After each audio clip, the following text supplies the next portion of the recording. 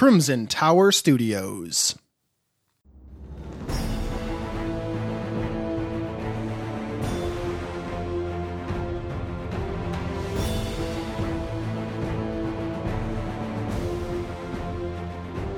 Welcome to the Old World Podcast, the unofficial podcast for Warhammer Fantasy Roleplay and the original podcast to bring you both discussion and actual play in 4th edition.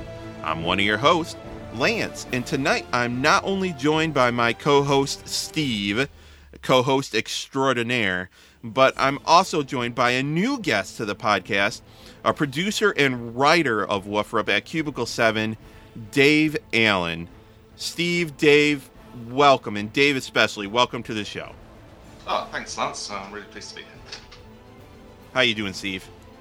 I am doing wonderful. It's Saturday. I got the day off. I'm recording. Good day. It's a good day. Good day to talk about Warhammer. Excellent. So, Dave, this is a little unscripted here, but before we get started here, for those listeners that might not know very much about you, why don't you tell us a little bit about yourself and, you know, what you do at Cubicle 7 and Warhammer in general in your history. All right. Well, I've been involved with Warhammer Fantasy Roleplay for a long time. So I first got into it as a GM and player in the late 80s. And I joined Games Workshop in the early noughties and was involved with Black Library Publishing as their web developer. So I was quite involved in the marketing of the second edition of Warhammer Fantasy Roleplay with them. Because Black Industries was part of that department and they worked with Green Ronin in order to produce second edition. And I did the website, basically. That's awesome. Then, I did not know that. When GW passed the license on to Fantasy Flight Games, I had done for the website, I'd done quite a lot of articles and had a bit of a reputation as being able to write for the game as well as market it. So they asked me on to help them with the third edition, and I did quite a lot of work for the third edition. I think I'm in every third edition product bar 2 or 3. So a couple of the little card decks I didn't have anything to do with, and the Lure of Power expansion I wasn't involved with, but all the other products I had a hand in. I noticed your name in all the ones that I have on my shelf, so that makes sense. Yeah, so that was with Jay Little and later Tim Huckleberry, who now works for Cubicle 7 as well. And then when Cubicle 7 got the license, Andy Law, who was the producer at the start of the project, he and I had been working together on and off during that time, so he invited me on board, and I stayed on board and was offered the developer role about a year and a half ago. So I've been working full-time for Cubicle 7 for about 18 months, but have been working as a freelancer or contractor since they got the license. Awesome. And yeah, I've noticed you've done a lot more writing in a lot of the most recent releases. I know Altdorf was a big one that I started to notice as well. Yeah, I think there were 5 of us on that. So that was me, and then the other writers were Simon Wildman, Clive Oldfield, Jude Hornberg, and Magnusita, who does a lot of stuff online for Altdorf. And so it was about, I think I did a bit more of the background to the groups and the government of the city, and then the other 4 writers were involved in doing the districts and the locations. Awesome. Yeah, I actually really enjoyed the so you worked on the different council pieces and stuff like that? Yeah, some of them were older, so the Council of State, for example, that's from Sigmar's Heirs in 2nd edition, but the other councils were new for the Altdorf book. Awesome. Well done. I actually just read that section the other day. I was going through Altdorf, so... Yeah, well, we're really pleased with both the city books, so they've gone down really well as well with the customers, so we're really pleased with them. Absolutely. Before we move on to the meat of the show and stuff, first thing, people always ask us, what have we been up to gaming-wise, just in general? So, Steve, you want to get us kicked off? What have you been up to, man? Oh, sure thing here. I've been dabbling a little bit in Final Fantasy VII, trying to catch up with Lance. It's so hard. Um, I kind of went through my old games, so I really haven't been playing games, but I whipped out my 40K models. I painted a little bit, whipped out some old fantasy dwarfs that I just found. Ooh. Lance, by the way, I found the holders for the throne model that I gave you. Oh, yeah. Yeah, The so I bears? actually got the standard bears. Okay. So is that Thorgrim Grudgebearer, or is it something else? Yes, it is. Yep. Oh, yeah. Oh, Yep. The original fantasy model. I finally found the holders of the throne. So, and a champion from 1991. Nice. No, those things, man, those things are worth their weight in gold nowadays on eBay. You can't find that stuff, man. Yeah, they are rare now. I mean, Yeah. it's pure luck if you happen to get one. But overall, no real gaming besides the PlayStation 4. But it's been nice to take a deep dive back into my history. Nice. What about you, Dave? So Steve, were they the ones from the 90s then, when it was the sort of the square Computer. Oh yeah. Uh-huh. So it's not the big sort of boat-shaped Thorgrim Grudgebearer throne. Yeah, this would have been the heavy pewter model, all metal. Right. Yep. The old classic with the axe and the book. And in fact, I got that model too, Lance. So I got all that to give you. I think I just gave you the throne. No, I think you did too, man. But yeah, we'll have to. Well, man, I feel bad just taking it from you. Like I said, I might have to pay you something. So, but what about you, Dave? What have you been up to gaming wise, man? Well, for miniatures games at Cubicle 7, we sort of I go into the office on Fridays because it's a 2-hour drive for me, so I don't go every day. But go down on Fridays and we make a long day of it, and always have a game of some sort of skirmish game after work. So I've been getting big into Kill Team and Adeptus Titanicus because we've been playing those two quite a bit. How do you like Adeptus Titanicus? I've been eyeing it for a while. I'm really enjoying it, actually. I prefer it to Kill Team, but it's obviously quite an investment because the Titans are pricey. It's a very good tactical game because you've got that sort of, you need to do quite a lot of low damage output in order to get all the void shields down, and then hurt the opposing Titan before they get their void shields back up again. Yeah. So the very basic tactics of it is that the Titans tend to have either rapid firing, low strength weapons that are good for getting void shields down, or slow firing weapons that blow off parts of the actual physical Titan. So you have to sort of get your guy with all the Gatling guns and so on, and get him to shoot the Titan first, and then hopefully get all the void shields down so that your other Titan that's armed with the nasty weapons can actually blow it up. Okay. I love it. It's like Warhammerized mech warriors on steroids. Yeah, obviously. I think that's exactly what it was intended to be. Right. From the start was the Warhammer answer to Battletech. And then for role-playing games, we do a fair bit of... Obviously, we playtest all the big adventures that we put out, so we've just run through the final 2 parts of the Enemy Within campaign. Ooh. And, that's got to be cool. Yeah, and had just enough time to sort of playtest them in order so that the playtest could have a significant impact on the production of the books as well. So it was... I was the GM through the Horned Rat, and then Podrick took over for Empire and Ruins. Nice. Did your character make it alive to the end? Was down quite a few fate and resilience points, but he was alive at the end, yes. Awesome. I think Podrick was very, very kind. Yeah. I've been hearing I've been too kind with my players of late. But I have one of our, the Lord of the Underdeep, Nolan, who joins our show quite a bit, He has killed 2 player characters in an Age of Sigmar game. It's making me feel like I'm not doing things right. I've only killed 1 character in my Warhammer game, so... Well, I quite like to get one of these sort of disposable whiteboard things. You can sort of stick it up just in camera view and then write disease on the top of it and days of the week. Just so they know each of the characters' names down the y-axis as well. That's awesome. But unfortunately, not one of them caught itching pox during the Horned Rat, so it was wasted. That's awesome. I was really, really trying to get them to catch diseases, and they just wouldn't do it. Oh man, yeah. We had an episode where one of my one of our players was in the water. I had them roll, and so they all know they got a disease, but they don't know what yet because it's still incubating. So they're all and those waterborne diseases from Death on the Reich Companion are brutal. So we'll see what happens.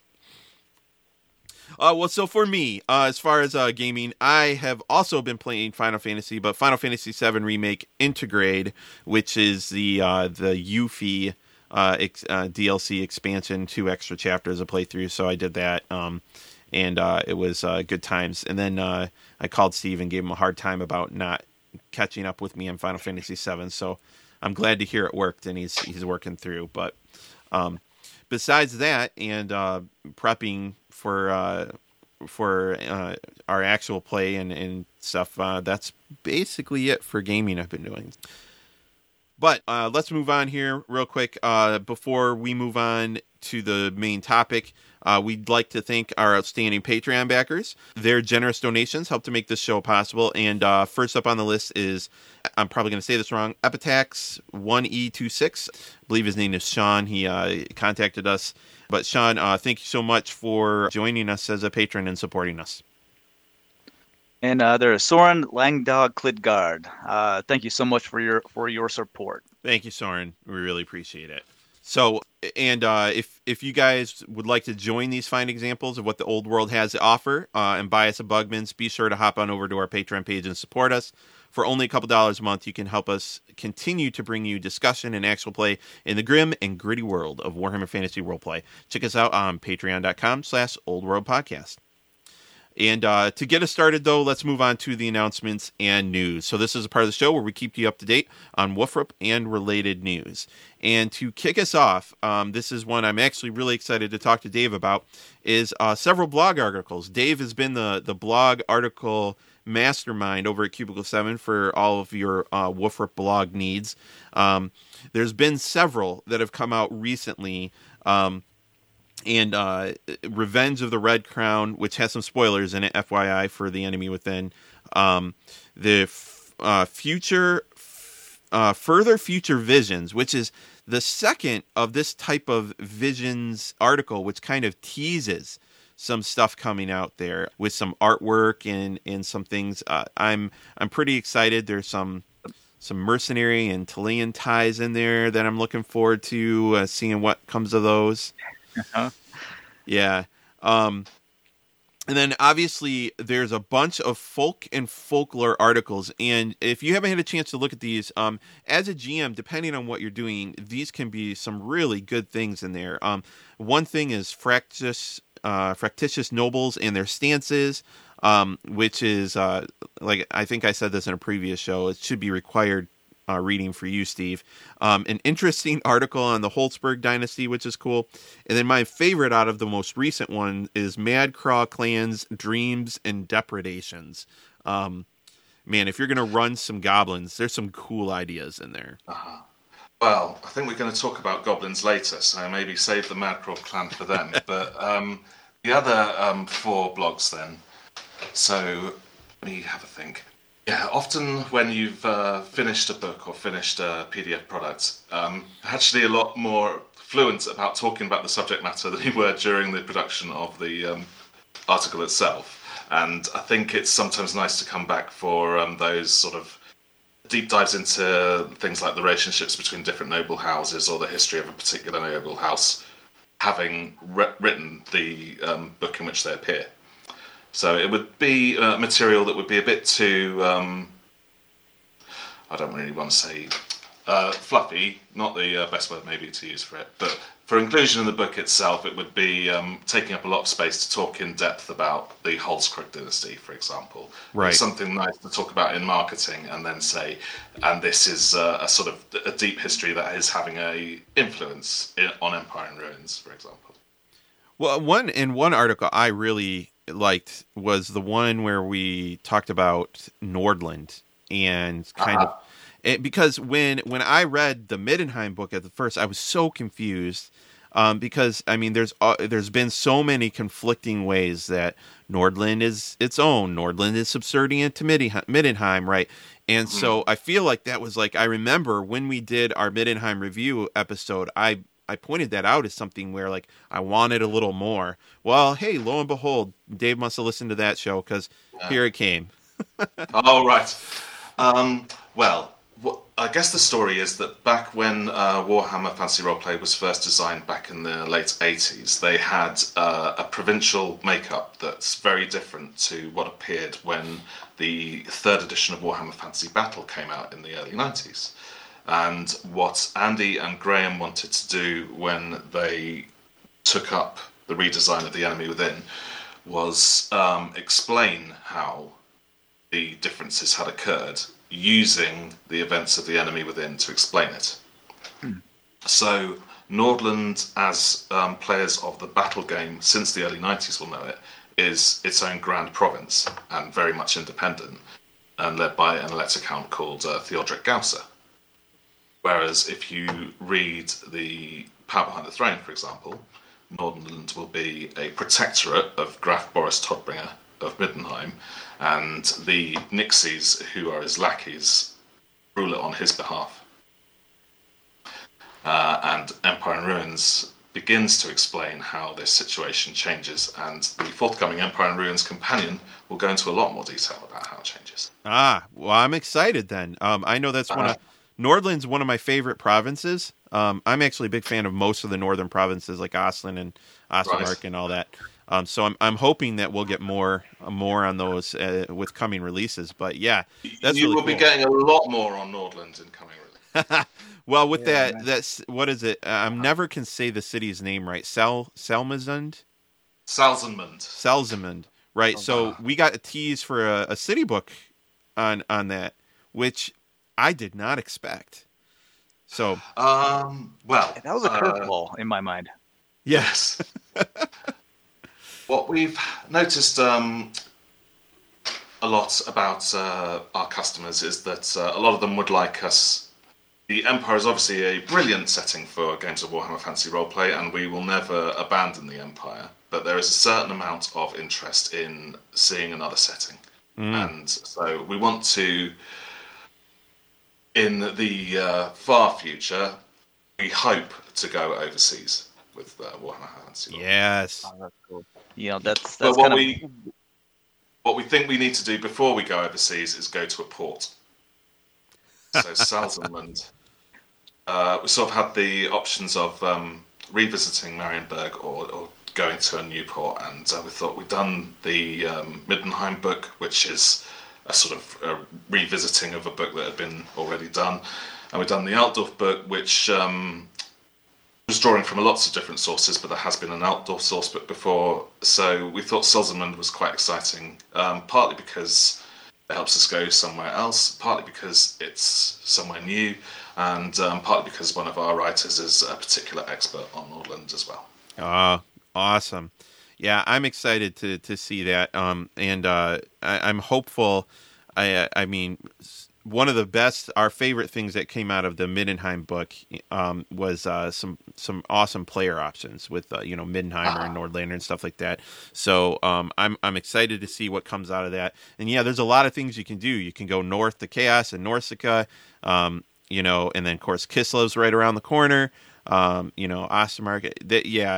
I'm excited. And I know way at the beginning when they first announced 4th edition, Dom was talking about his desire to go to Ulthuan and his desire to go to the New World with Lustria and stuff. So those are books that all of us have, honestly, we've been waiting since 1st edition to get those kind of books, right? So well, those desires are still very much in place, and while I can't say what we're going to do because it still isn't exactly nailed down and the ink still isn't quite dry on the contract yet, but we definitely do intend to get away from the old world. Awesome. Awesome. So one thing I wanted to mention before we move on to new product announcements, which we already been started on too, is Padraig Murphy did have an interview on Tabletop. So that was also out there on Cubicle 7's website to check out as well. But I highly recommend checking out these blog articles. Dave did a great job on them, and lots of interesting, varying stuff that came out of them. So moving on, new product announcements. So a few things. We already talked about Salesman.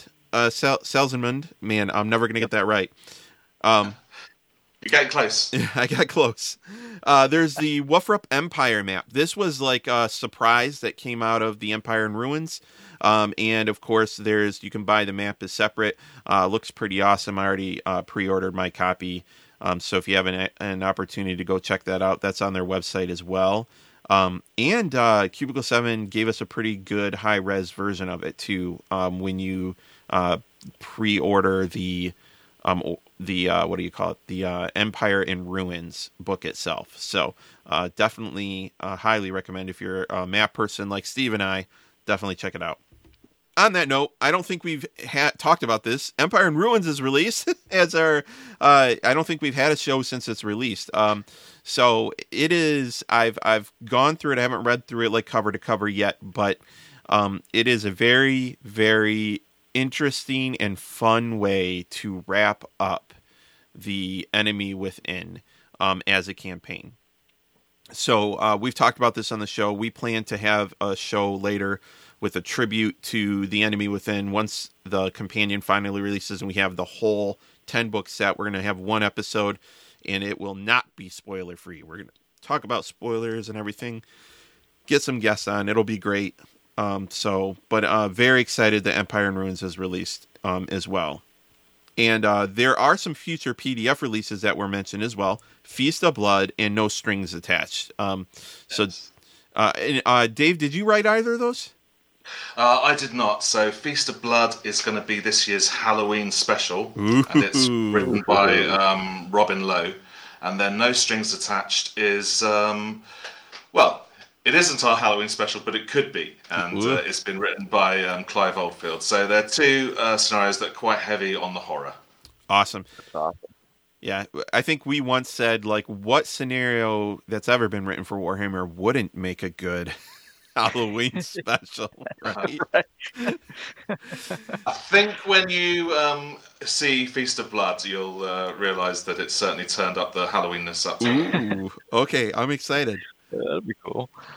I just love how you guys are just pumping out the PDFs and just so much. The books. It's so nice to get just have more of the old world, just in general to read. It's just great. I think so, because we had a sort of year last year where Padraig and I were kind of finding our feet, and I think now things are really sort of speeding up. So the benefit of having a slowish last year is being felt now, I think. Yeah, we definitely felt that. Like, it was before, like, we're waiting, and now it's like you guys are just surprising us. Yeah, at this point. Yeah. We joke about that, Dave. We call it the dark times. Right. Well, hopefully there's light to stay. Oh, yes. You guys have been doing great. In fact, we've said this multiple times on the show. We can't keep up with the releases with our show schedules. So, like, for example, Altdorf is something we keep wanting to come back to, but then we keep having other shows that just it's been coming fast and furious. So it's a great problem to have. Right. So, Steve, you want to just take us through real quick our new releases? So, like I said, future releases, nothing new, but just a reminder. We got the Empire in Ruins Companion, Imperial Zoo. So excited. For that one. Archives of the Empire 2. Winds of Magic. Now, I've been waiting for that one for a while. I'm excited to see what is going to be in there. Up in Arms. And there... a Woofrup card game came out the blue, Electric Counts. I'm going to be purchasing that no matter what, but it's just it just came out the blue. Like I said, you guys keep surprising us. Yeah, the card game, I know Steve or Matt's going to do a specific review on that. Matt's like our board gamer in here, but we were just floored. That I think, what did our conversation before that had to be cut, Steve? I think we said something like our spies did not catch this. Our pigeons were intercepted. We generally have some foreknowledge of what some of this stuff. That one, no clue. Nope. Just out of left field. Like, oh, here's a card game. That pigeon never made it. Yeah. I guess the hawk got it. Yeah, I'm sorry about the pigeons, but we are ruthless about them. The card game, yes, the card game's been in development for about a year and a half as well, and it was sort of an existing card game that Cubicle 7 have, which is the Doctor Who card game. We sort of thought with a little bit of tweaking, it could suit the idea of Elector Counts having a bit of a civil war. Mm. So one of the Cubicle 7 members of staff, Kieran Murphy, he's a really big board game fan, and he helped sort of tweak the rules. And Elaine Lithgow, who normally works on the Age of Sigmar line, she also helped with the rules. And then I was in charge of deciding which cards, what the names of the cards should be and what the art should be and how they should interact and so on. Awesome. That's it. So have you had a chance to play it, test play it at all, Dave? Yeah. We wouldn't, bring a product to market without thoroughly playtesting it. It's, we all had quite good time with Elector Counts in the office, and especially I think Podrick, because he's had to play Kieran at quite a lot of times, and playing Kieran is a terribly humiliating experience. So I think Podrick's just about recovered though. Awesome. Yeah, that's really cool. And I don't know how much. I know TS is one of the primary writers on Imperial Zoo. Have you done anything on Imperial Zoo or Archives or any of those other ones we expecting around the corner? Oh yeah, I've worked on all of them. But as you say, TS really is the main writer behind the Imperial Zoo, and Elaine Lithgow, who I mentioned earlier, has helped him with some of the more mechanical elements of it. But it's really his book. And all I've really done with it is sort of give it a producer pass. So after the writer gets it, but before the editors get it, the producers get to look at it and go, "Oh, really like that bit, maybe more of that," or not sure about that bit. So it had a bit of that, and it's a very nice, unusual bestiary. Yeah, we're excited. That's what we keep hearing. This is not. They didn't want to do a remake of what second, because second edition is highly lauded as is potentially one of the best B series in RPG history. It usually makes the list. And of course that was TS as well. Yep. So there's some high expectations on that one for sure. So I'm very excited to see what comes out of it, because it's supposed to be a whole new way. Is what we keep hearing. It's a whole new way. Yeah. Well, you'll have to wait and see. Awesome. Cool. So I think that's all the future releases we're aware of. Did we miss any there, Dave? No, not any. The order, it should be, I think the companion is going to land very soon. So we're just sort of putting the final touches to that. And then Imperial Zoo and Archives are sort of racing to be next place. Up in Arms will be after them, and Winds of Magic will be the last of that list to be produced. Awesome. Very excited. I'm ready to get my ogre on. Yes, they're in Archives. Yeah. Awesome. Folks, you can find tons of this information, all the blogs and everything, Old Worlders, at Cubicle 7's website at cubicle7games.com. So be sure to check all that out. And so let's get into the main topic, the meat of the show tonight. So on tonight's show, we're going to look into a topic a little bit differently than we have in the past. So we're going to be looking at some Warhammer races that usually cause PCs all sorts of trouble. And we're diving into these two races, Goblins and Skaven. We want to discuss them from a lore perspective and how they're different in Warhammer compared to other settings, but we also want to discuss how to use Goblins and Skaven in your games, and specifically how to make them as intriguing as Chaos. Warhammer it's easy to get into all this intrigue and stuff with the Chaos, and it's lots and lots of material to help you do that, but sometimes it feels like your ratmen and your goblins are just throwaway enemies, and we're going to talk about how that's not true. So, Old Worlders, beware the dark streets and the sewers, don't linger in the mountains, and don't ignore the crude totems made of dung, while we simultaneously discuss and deny the existence of goblins and Skaven on tonight's show of the Old World Podcast. All right, so we're going to deep dive into some goblins first. So, greenskins in general, we always used to talk about, how they came to the old world, even like 40K too. We always had either two likely explanations. One, they were either mistakenly introduced to the world by the old ones, or that they drifted through space and arrived on the world by some other means. And they're like spores, that kind of just became them. But overall, goblins they're smaller, they're skinnier, they got long pointed noses, but they're not too small. Right, Dave, if you could back me up on this, they're maybe 3 to 5 feet in height.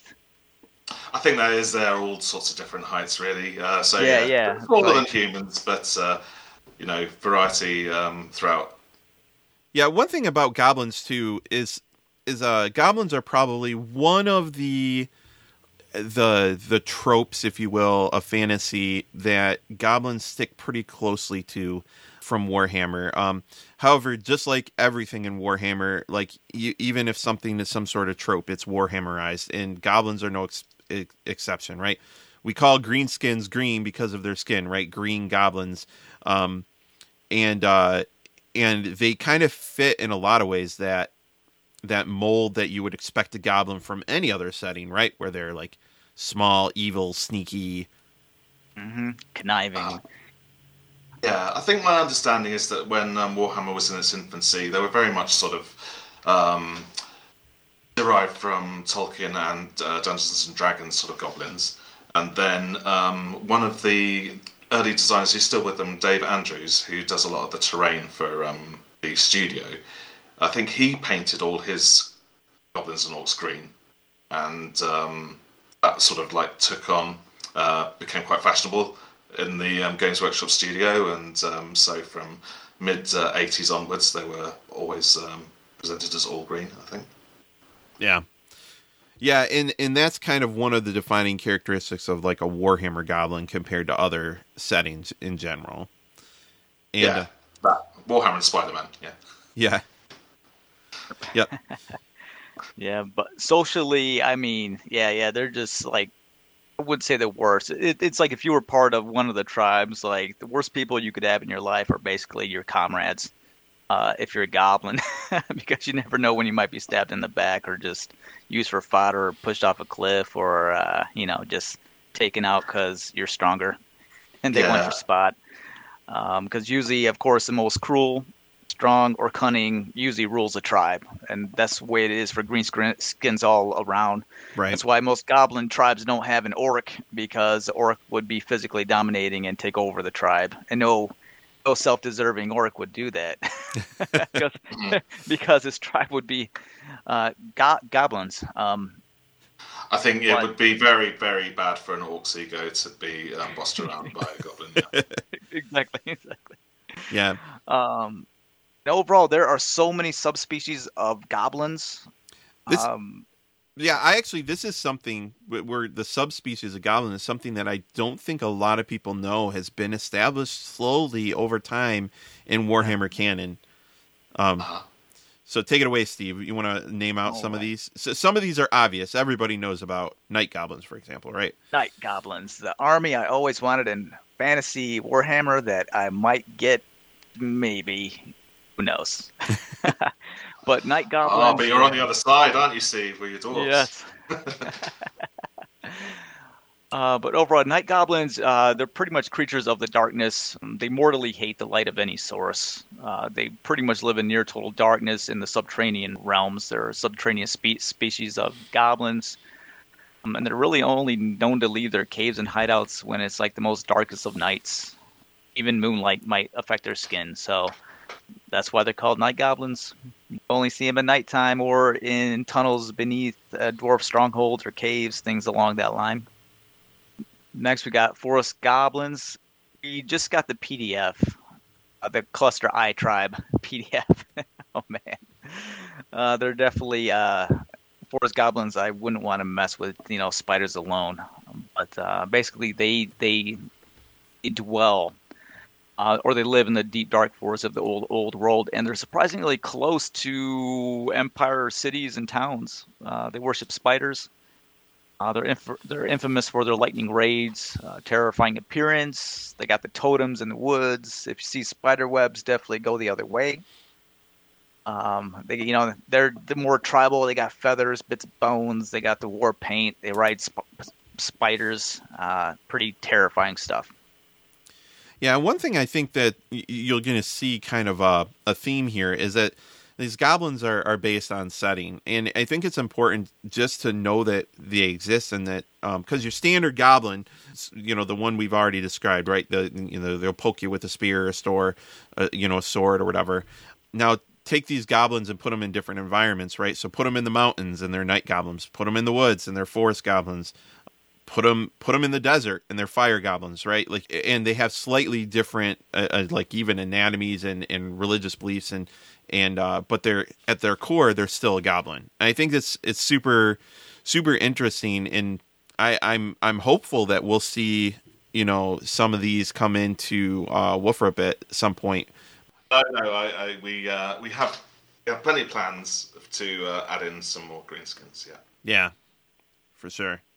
So I think, and so I kind of took over there, Steve. Fire goblins was one. Yeah, fire kobolds. Obviously, they're near the mountains, the volcanoes. Mm-hmm. That's kind of where they live. The tribal gobs are interesting. They are basically tend to live more. They're like sea goblins, right? Yeah. They're basically sea goblins. They got webbed hands, webbed feet, excellent swimmers. You could be in the Empire and fishing, and all of a sudden you catch one of these. And just reading up on the lore, it's like they both have lungs and gills, so they can breathe comfortably above and below the water. However, if they venture too far inland, they could, if they don't refresh themselves after a few days, they may dry up and die. So it's just interesting, but these ones are interesting because they're like kind of more global. They've been off the coast of Lustria, Nagaroth, Albion. I read a little portion where in Albion it's called like Trogland. Oh, sure, that there's makes sense. A certain area where it's like they're known to be at. So I never made that connection before right now, but yeah, that makes complete sense. Just moving on, you got the frost goblins. Now these ones I couldn't find too much information on besides that just kind of lore in Nagaroth. Escaped goblin slaves have gone, pretty much natives, and they're called frost goblins. They kind of have the same turquoise skinned like the Troglobs, but just from the cold, right? And of course the Noblars, which are kind of the newer ones due to the Auric books. They're pretty much the ogres, I guess, like a subspecies of the mountain and hill dwelling goblins. But they're pretty much they're the slave force of the ogre race, acting as servants, cannon fodder, ammunition, sometimes food. But not the best life. It's an interesting list because obviously the night goblins, forest goblins, and the Noblars are very well established and sort of got their own miniature ranges and books about them. Whereas I think the fire kobolds, troglobs, and frost goblins, it was more sort of modelling and painting thing in White Dwarf. Right. I don't know if you remember the article, but so they certainly had. Obviously, if it comes in a product with copyright Games Workshop on it, it is canon. They're very different in terms of the degree to which they're integrated into the Warhammer world. Right. Well, that's one of the beautiful parts, Dave. Like you could take that and run with it because there's nothing there. Yeah. Well, we certainly have produced now, as I was saying earlier about the Madcraw tribe, our our first deep look at a Night Goblin tribe, and the Clusterite are our first deep look at a Forest Goblin tribe. Yeah. Well, one of the things I love the Mad Craw, just the artwork ties that together so well. Like the blue glow on everything. Yeah. It's Eugen is the name of that artist. He's a Japanese-Italian artist, and he has been working for us for about a year now, because he first got involved around, there was a PDF adventure. It was exactly a year, because it was last year's Halloween adventure, the Headless Horseman one. What was it called? Hell Comes to Halt, is it? Rides to Halt. Yeah, Halt. Yeah, Rides to Halt. Yeah. Yeah. And so Eugen did the character portraits for that adventure. But he's really good at the sort of more mad-looking creatures. So he did all the Forest Goblins for the Clusterite tribe and all the Night Goblins for the Mad Craw. Awesome. Yeah, and those so one thing that 4th edition has had with in spades is great artwork. And so I'm curious, and I don't know if you can tell us much. I know we have the companion coming out soon, but we're supposed to get more on the Mad Craw tribe. Will they have a similar depth as we got for the Forest Goblins with the Clusterite tribe? Yeah, exactly. It will be exactly the same format. So you will get a sort of in-world discussion about how the scholars of Altdorf see them, and then a far more in-depth breakdown into why their culture is like it is. They've been stuck in this valley. They're sort of haunted by these visions, and to say more would be to risk giving away some of the stuff in Empire and Ruins, so I'll be careful. But they're an unusual Night Goblins in that they're more like high up, and they're a bit more divorced from the sort of the squigs and the fungus that other Night Goblins are.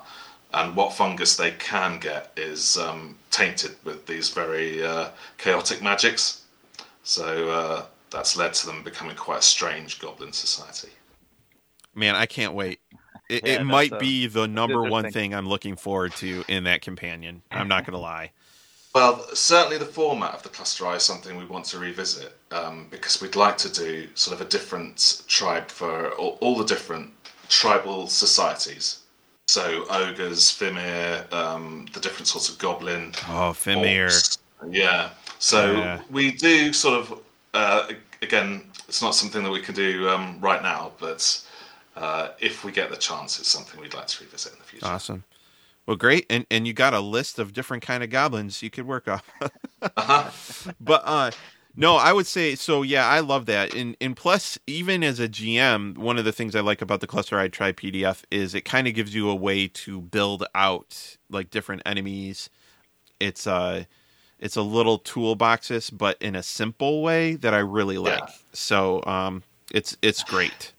Yeah, well, that was the intention with it, was to give those templates that you could just shove onto the creatures to create a shaman and a scout and so on and so on. Right. But also to give specific examples as to say, hey, even though that is a fairly simple mechanical idea, you can still get quite complicated characters and quite complicated relationships from it.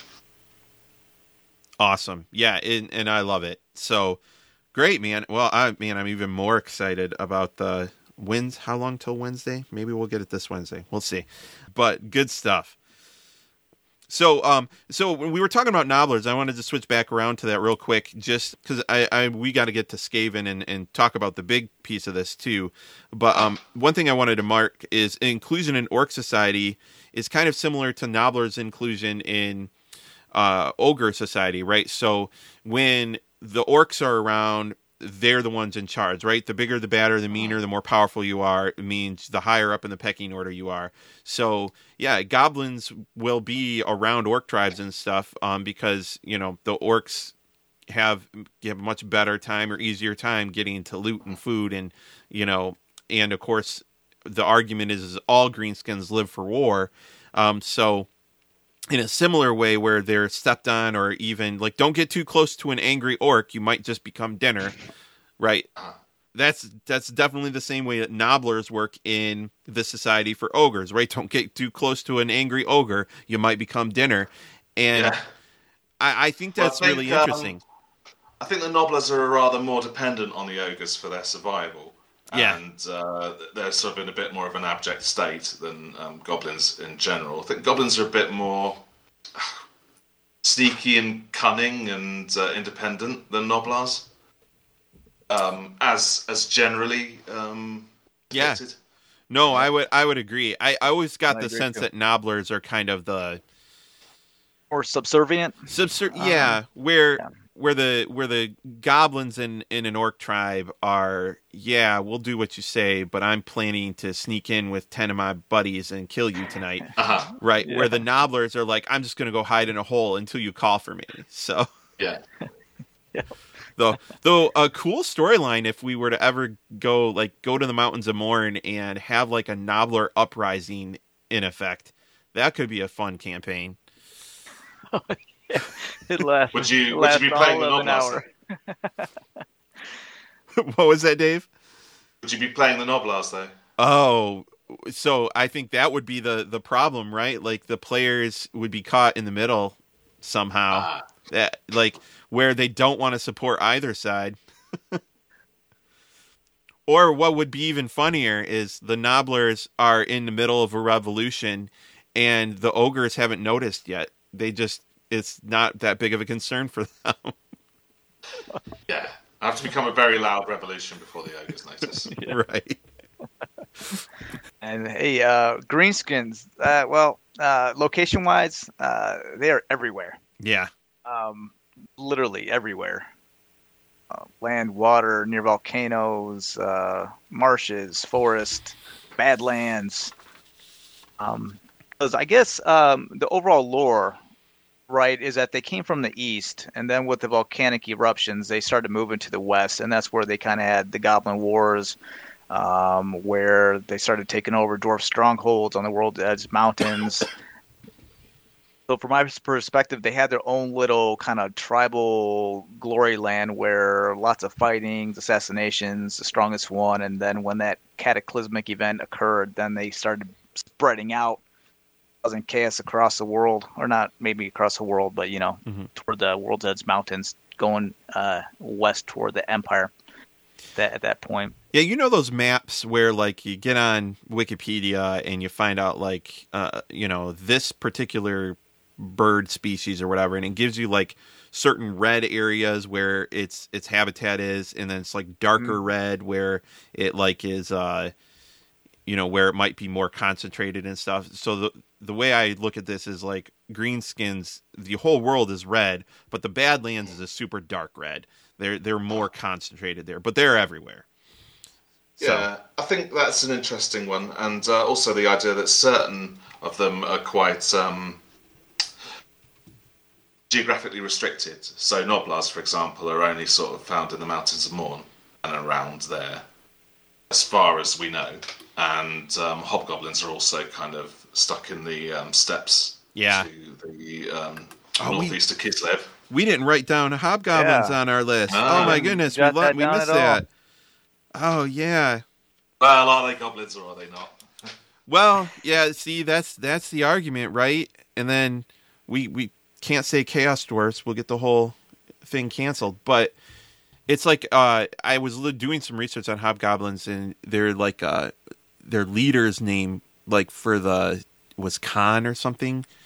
Yeah, man, it's a fascinating tidbit of lore that I'd forgotten about.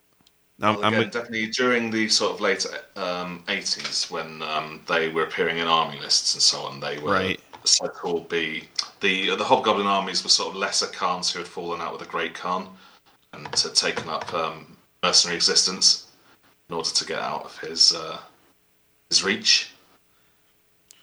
Dave, you have an impressive grasp of Warhammer lore.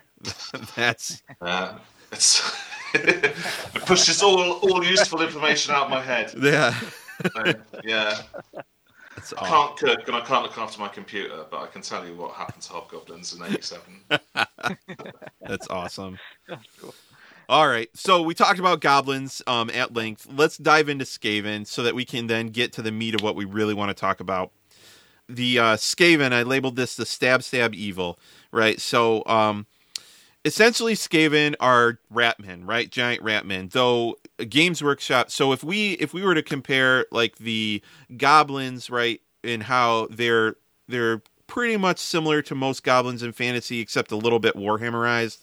Skaven went 1, 2, 3, 4, 5 steps past that.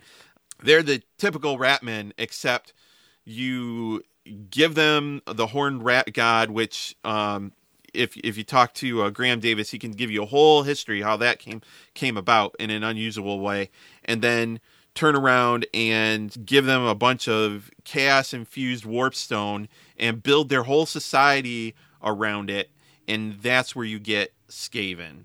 So just from a high level, they're physically giant rats, and their size can be dependent on their class, and even their fur color can determine their class as well. Whether they end up being like a clan rat or like a gutter runner, which are more of their kind of warrior class, and they tend to be bigger and different.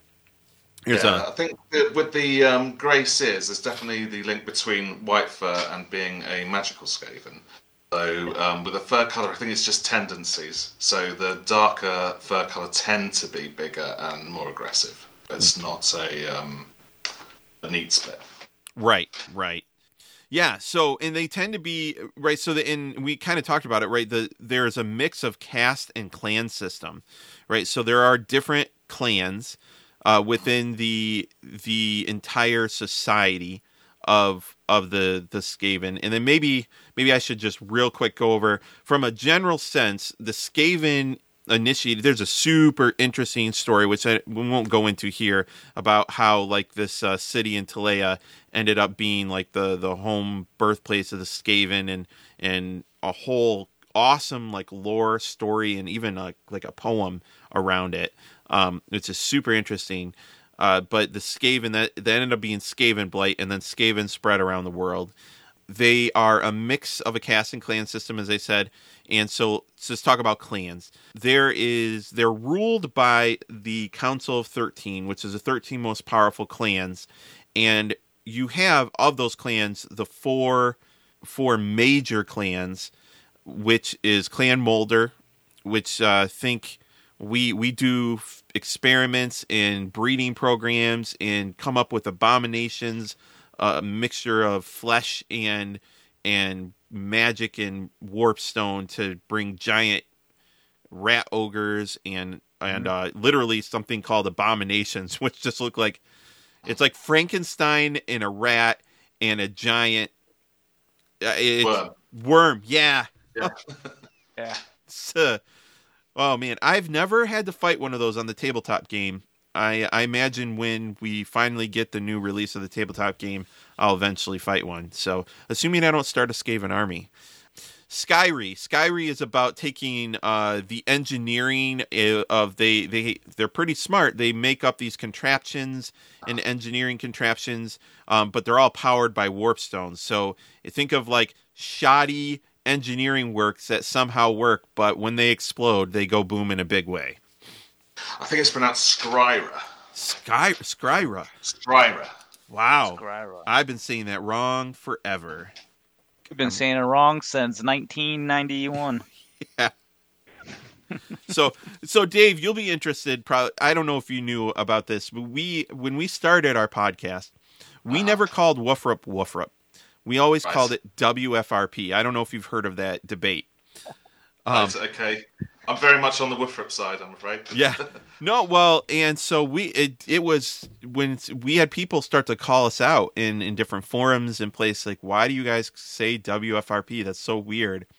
And it never occurred to us that it would be anything else. Like, just in our region, that's what people call it. And we went and did some research, and there was someone that was able to point us to a White Dwarf article that specifies Woofrup. Yes. Yep, it does. Yeah, it does. So I think Graham wrote that. Did he? I didn't know that. Yeah. So no, we actually had polls and stuff, and we were surprised. there were more people say Woofrup, but there's a large percentage that don't, and it was very interesting. Well, I was joking when I said I was on the side. I am quite easygoing either way. I think I call it Woofrup myself, but if you want to call it WFRP, that's absolutely fine. Yeah, honestly, on the show we've become used to it, and we call it Woofrup now.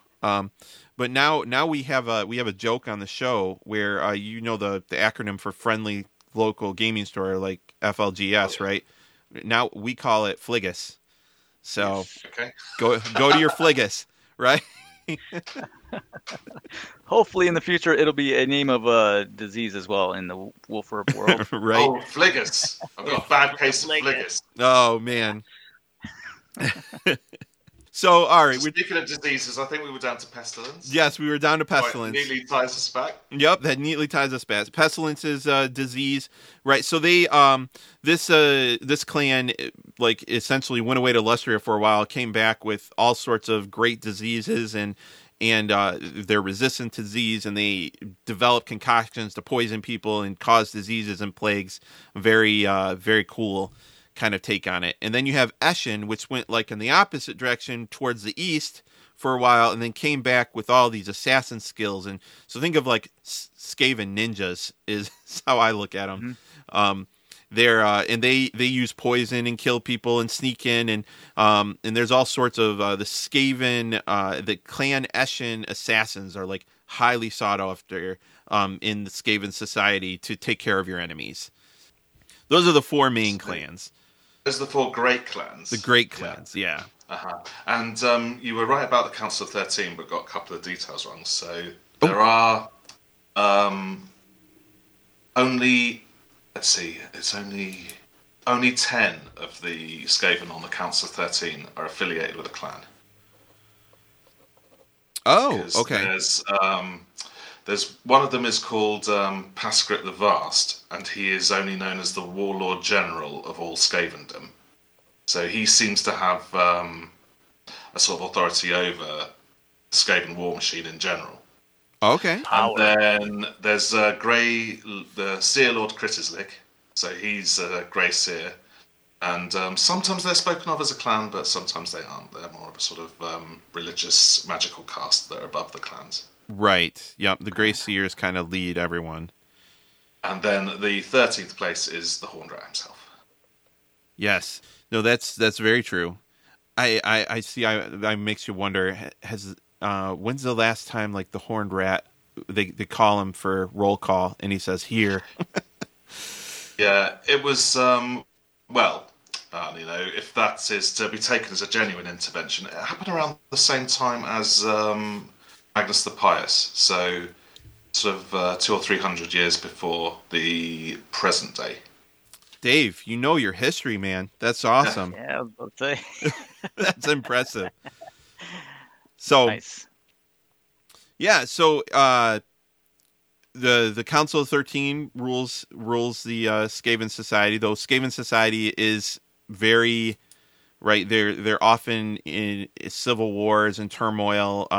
Watch your back. Every Skaven, I sometimes think of it similar to like Klingons, except with less honor. Right, like you assassinate your leader. That's how you move up the ranks. And of course, it's all a caste system hierarchy too. And so there's one piece I remember reading saying where you don't want to have your nose higher than the nose of someone that's like above you in the system. And so you can come into these meeting rooms and everybody looks like they're bobbing their heads because they're constantly trying to assert their authority over lessers and show their respect. But not appear too uppity in front of the... Yep, exactly. Have any real power over them, yeah. And you mentioned Grey Seers. Grey Seers are the ones that use magic, right? And sometimes they'll have horns, and like literal like horns. So like a rat with horns, and but they can use all sorts of Skaven-y magic, which is cool. Which we actually get some of that in the Horned Rat Companion, which is really cool. They're the only ones that are allowed to use magic as far as the commandments of the Horned Rat go. But then they're also the ones that interpret the commands of the Horned Rat. It might have some self-interest there. they're the religious caste leaders who interpret the will of their god. Yeah. So, and then of course, all of this, there's this relationship with Warpstone. And Dave, do you want to take us into? I'd love to hear your thoughts on their relationship with Warpstone. Well, we know that Warpstone is the sort of concentrated, pure magic, and that the it sort of goes back to the mythical creation of the Warhammer world, in that it was made sort of stable and livable by the old ones when they visited, and they used these warp gates on either side of the planet to help with that. But something went wrong, and obviously chaos entered the world through the shattered warp gates, and part of these warp gates blew up or malfunctioned, and that's how magic gets into the world. And it can sort of coalesce into this substance called Warpstone, which is, for most creatures, very, very dangerous to touch, and they will mutate and die if they get exposed to it too much. But Skaven are an exception in that they actively benefit from exposure to Warpstone, and it helps power all their technologies and all their magic, and if they ingest it carefully, it can increase their lifespan and give them sort of controlled mutations. So the scientific clans that we were speaking about before, Moulder use Warpstone to create their gigantic beasts, and Scryri use Warpstone in order to power their technological innovations. Pestilence use Warpstone in order to help make their virulent diseases even more nasty, and Eshin use it in their poisons and their weapons of assassination. Well said. That basically covers it. But that's so it's so ingrained in their society, right? They will use it for trade and currency. They'll, like you said, they'll eat it to make their spells more powerful as a Grey Seer, and they use it in everything. So it's incredibly valuable to Skaven society as well. So you'll often read like that battles where Skaven get involved is because a meteorite of Warpstone fell. That's you can bet the Skaven are coming. So yeah. One thing I want to mention about Skaven I think is really interesting is their existence is denied by most official imperial people in charge, the nobles and the folks in charge. They deny it. And there's a lot of like, what is the reason why, right? So every old worlder that, farmer that's out there carries a bow with them in case of like a goblins attacking or orcs or giant wolves or all these crazy beastmen, right? There's so many things. Like, why deny the existence of giant rats, giant ratmen that are, and so you could get really deep into it, but there's a lot of potential, that the Skaven are essentially paying off the ruling parties in the Empire to make them deny their existence and look the other way. Is there a deeper, more evil or sinister plan going on that's making this happen? And the fact that the Empire as a whole fought a giant war against the Skaven, a couple hundred years ago in our timeline? Oh, it's closer to 1,000. 1,000, okay. Yeah. So, but still, the fact that happened history. and they're still now denying their existence, it makes you wonder. It's an interesting piece of lore. I always viewed it as, it's like the government with unidentified flying objects. It's just like you don't want to acknowledge something that you have no control over, and that at any time, if you're not in regard to that technology, you don't even have the technology. It's so scary. You have no control over it, and I think it's the same as the Skaven. Like, you may know about them, but where are they digging? Where are their tunnels? They're everywhere. They're listening. They're like you can't control where they are. You can't even control them. In fact, if they gang together, the Empire might be in ruin. So it's like super scary to even just don't want your population to know about it because it's that deep and scary. But that's the way I kind of view it, just like, please don't mention them. Like we can't control them. We don't know where they're at. If we see them, I think that you're both right, and that the denial of the Skaven by members of the Empire is partly to do with the Skaven's various cover-up objectives, and partly to do with some of the institutions in the Empire having a self-interest in controlling knowledge about them. Absolutely. So, if you want to know more, we thought about this very question a lot for the Horned Rat, obviously, and it goes quite into depth into what Middenheim's sort of culture of denial about Skaven is like. Yes. And that's actually in the adventure book, if I remember correctly, right? Yeah, it's part of the struggle that the characters have in that game. So, I mean, we talked about, and we could talk Skaven and Goblins forever, for more hours. There's way more history and breakdown that we could go into. But what we're here to really talk about, and I think this is where we need to move on to the next piece here, is how to effectively use Goblins and Skaven in your games, how to make them as intriguing, as awesome, as having chaos. How do you make that work? What are some ways you can include them in your game, and how do you make them, as fun and as interesting as any other Chaos Cultist, storyline or whatnot. So, and Dave, you actually suggested this topic when we were talking here, so I'll let you kick us off. What are some of your initial thoughts? Well, I think part of the reason I wanted to talk about Goblins and Skaven was because they are sort of my twin loves in Warhammer. Goblins were sort of the thing that initially attracted me back in the late 80s, because just when you used to get little blister packs of 5 miniatures, the whole sort of collect all the different ones was a big part of the appeal at that time, because they were quite hard to hunt down. Yeah. And I just really, I always sort of thought Goblins were, charmingly grotesque, and I just really liked the way they looked. And I think the whole idea of having a sort of army of these mad, spiteful,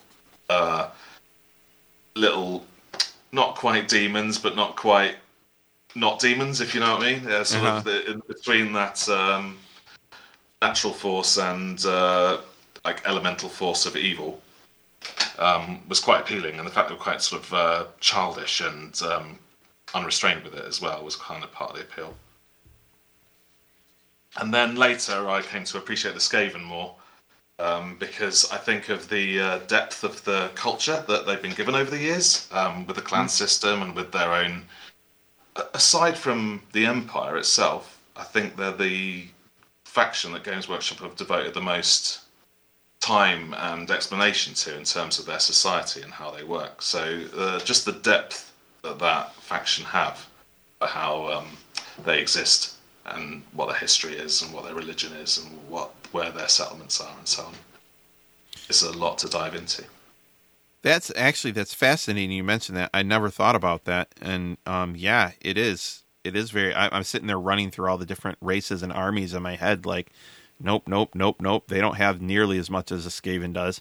Yeah, even in second edition, we got an entire source book dedicated to Skaven, which no other race really got that. Outside of just specific Imperial things. So.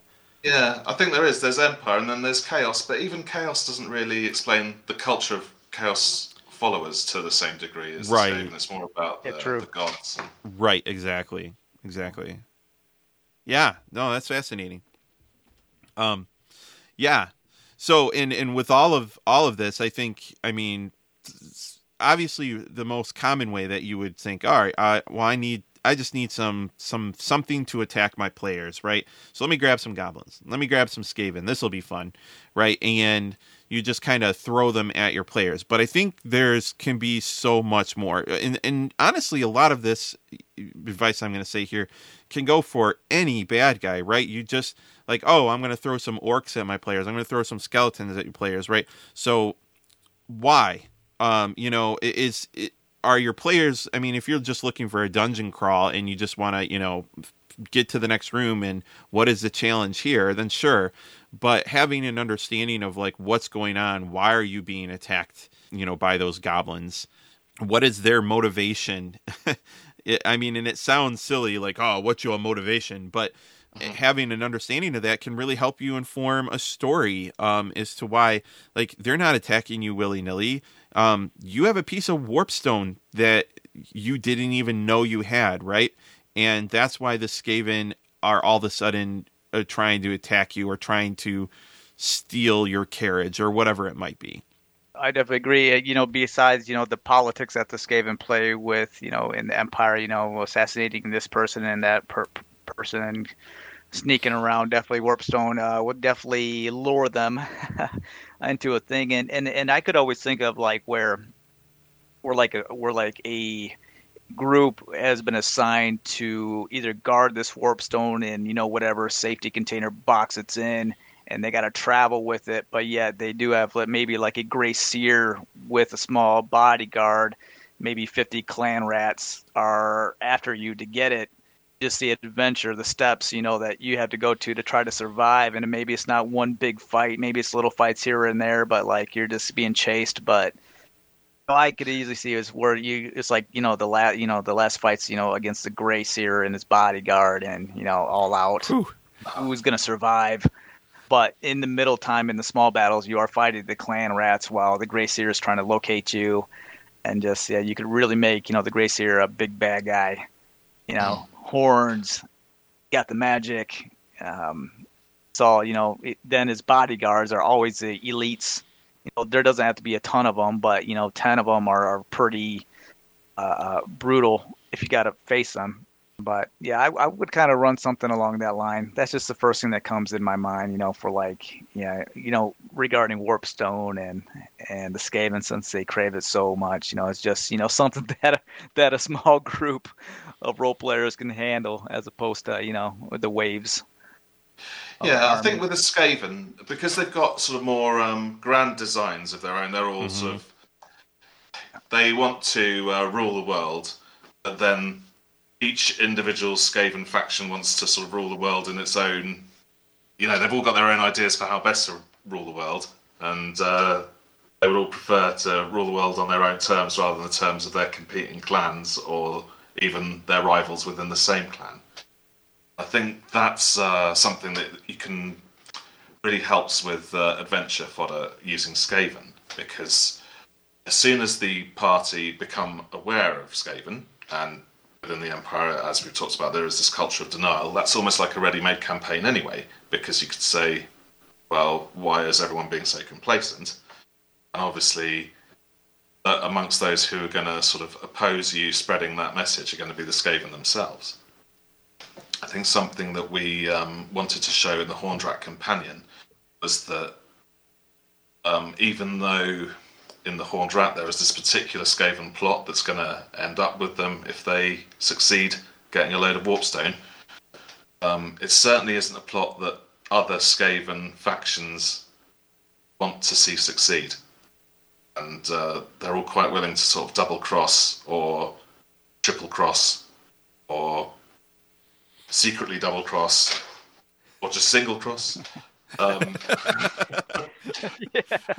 if I double-cross you, you triple-cross me. Yeah. Well, how's that math work out?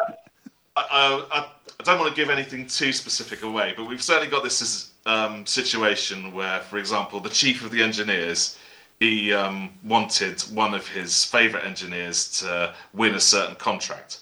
So he suggested to the Council of 13, he sort of thought, if I go and ask them to give the contract, they'll say no because they're all bitter and they don't want me to succeed or anything.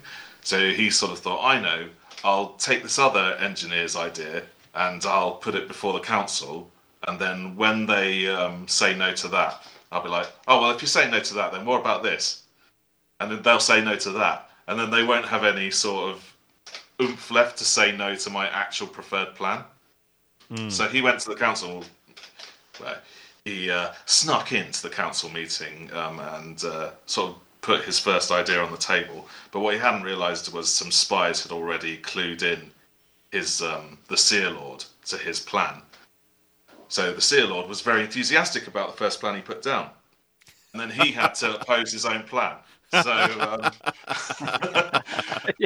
like that. but it ended up with, though, it was the plan he didn't want to. It was the plan he wanted to sacrifice that ended up being ratified, and that's behind the plot of the Horned Rat. Yeah, So Skaven. And then, so some of the people who actually oppose what's going on in the Horned Rat the most are members of the Warlock Engineer's own clan, because they were like, "Well, we were promised this commission," you know. And I think that's a perfect example of how. So Skaven really opens the doors, I think, when you use the word intrigue, for example, right? So you, as the players, need to stop this insane, crazy thing from happening that the Skaven are doing. And, right, your unlikely ally is other Skaven. Right? Very likely to be other Skaven, yeah. Right. So, like, imagine putting your players in a situation where they have to choose between the lesser of two evils. Do I work with this Skaven, who I know has their own agenda, and this is not going to probably work out for me? But if I don't work with them, then I'm probably not going to be able to solve this other problem, which will have dire consequences. So, like, no matter what. So you put the players in a situation where they might work with the Skaven, and then my players anyway are going to be spending, that gets 2 sessions figuring out how they can betray the Skaven that's trying to betray them, while they're betraying the other Skaven. You see, and that intrigue just builds itself. Yeah, and I suppose with both Goblins and Skaven, part of that dynamic that they have is almost like, well, if you could offer the lieutenant the chance to become the chief, for example, you could easily build an ally in the enemy camp with them, just because of their nature is so sort of climbing over one another to get to the top. I was just kind of thinking that too, like where you get like a goblin outcast that got thrown out by the warlord, just wandering the woods, he gets captured, and he's like, "Hey, got a plan." if you choose to hear him out, you could be, I wouldn't say friends, but you could definitely work a plan toward a goal. And I just read a novel in the Warhammer archives, Witch Hunter. Just the play that they go through with Skaven and Chaos, and it's all about and a vampire, but it's all about this one grimoire book that everyone is after, and like the heroes in the book are there, but it's like they're not really so much on the radar of any of the enemies. They just happen to be there while everyone's coalescing and kind of converging on this book. It's kind of interesting how things play out. In the end, everyone's fighting, and it's like you're just trying to survive, but really the Skaven don't care about you. Like they're after a certain goal, and as soon as they get that goal, they're going to be gone. Oh, they really have no care about you. It's just their goal in as well. Like you might not even be the goal. You might just be caught in the middle of something that you have no idea about. Yeah. I think that's one way to help distinguish Skaven from Goblins, actually, is that they're not so sentimental. Yep. And they're a bit more sort of, coldly ruthless, maybe. Yeah, and I think, there's a lot of different themes you can do. So, Steve, you talk about using a MacGuffin, right? So any sort of object or item if you're not familiar with the concept of MacGuffin, right, any object or item that's driving the story, right? That's the thing that people care about, right? So we talked earlier, like you could have a piece of warpstone that you don't even know that you have, right? Or maybe you've been hired to deliver something, or like this grimoire that everybody wanted to get their hands on, right? That's what's driving the story. The main players in the story don't necessarily care about you; they care about the thing. But for goblins, right? While that might not be as obvious, but like a goblin's access to a cave of special mushrooms, or a goblin shaman who relies on these mushrooms for his power, that he maintains control over the tribe, you can use those different sort of things to make interesting, adventures out of. Another idea I like too is right, we talk about all the political intrigue, right? Where, how many Warhammer stories that end up with political intrigue, where somebody is corrupted by chaos, right? They don't have to be corrupted by chaos. How about the fact that they got to power by using Skaven, right? Because Skaven offered them a deal to eliminate an opponent or something. And it could be a good guy, the good guy that you really want to rule the city or rule the town, right? Or make the decisions that go inside with what you want. They're using a means to an end. Now, your players might think that that's horrible and terrible and want to end that, but what's the alternative? The rival that instead comes to power, is incredibly cruel, and nobody wants that. Like, that's the beauty of Warhammer, right? Like, what good deed ever goes unpunished in Warhammer? Yeah, that would be a very good, Skaven nurturing genuinely worthy candidates for high office, for example. Yes. Because they've got something on them that they can use when their guy comes to power. That would be a nice little moral dilemma, I think. Yeah, absolutely. Well, what other thoughts you guys got? Any other ideas on how we can, incorporate goblins or Skaven into our game? Well, I think in the team we've been thinking about, obviously, these two goblin tribes that we have fully more explored in depth in order to have the Madcraw goblins in Empire in Ruins and the Clusteroid tribe. So those are two very different goblin organisations. So the Clusteroid tribe, for example, is actually a sort of little patrol, and they're going around the north of their borders in order to make sure, well, for two reasons: to make sure that no elves are coming down from the Lorelorn in order to make trouble for them, and to acquire as many captives as they can to give to the local night goblins in trade for iron weapons. So I'm quite interested in how people might use the cluster in their games, because I think that'd be a good little encounter if they're actually carrying the local villagers all bound up in spider silk on their backs and they're heading off in order to sell them. Right. What if they captured some mutants or that were in the forest, right? Do you save the mutants? Do you get yourself in, or what if you could include, like, there's conflict between them and beastmen, right? Or or potentially even goblins, they always talk about being cruel and stuff, right? So what if they've captured, so like if you can put them in a situation where they're torturing someone, but maybe the person they're torturing is a beastman. Do you care enough to get involved? So you could create some decision points as well. I like the idea though of with spider cavalry, right? Like, you take a look at what some of those things, how quickly they move and what they can do, and the interesting battles your players can get in. Even if it's a literally, and something that I think really cool is the hit and run concept, right? Where as a GM, they think the players are an easy target. There's only 4 of them, right? But they didn't realize at this point maybe they're hardened warriors. Is that ever true in Warhammer? But then they take the hit and retreat. Now, what do the players do with that? Some players I know are gonna, I want to hunt them down. Maybe. So if it's more like a sort of just a fleeting encounter, right?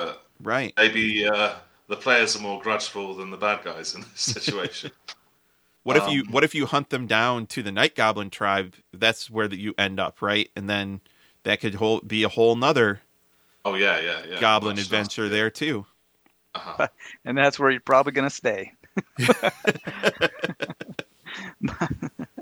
And then I think the other thing that we were sort of trying to look into, especially with the Madcraw, was sort of what is the more shamanic aspect of Goblin Society and Night Goblin Society in particular. That you actually do have goblins who might be capable of perceiving events that are going to happen in the future.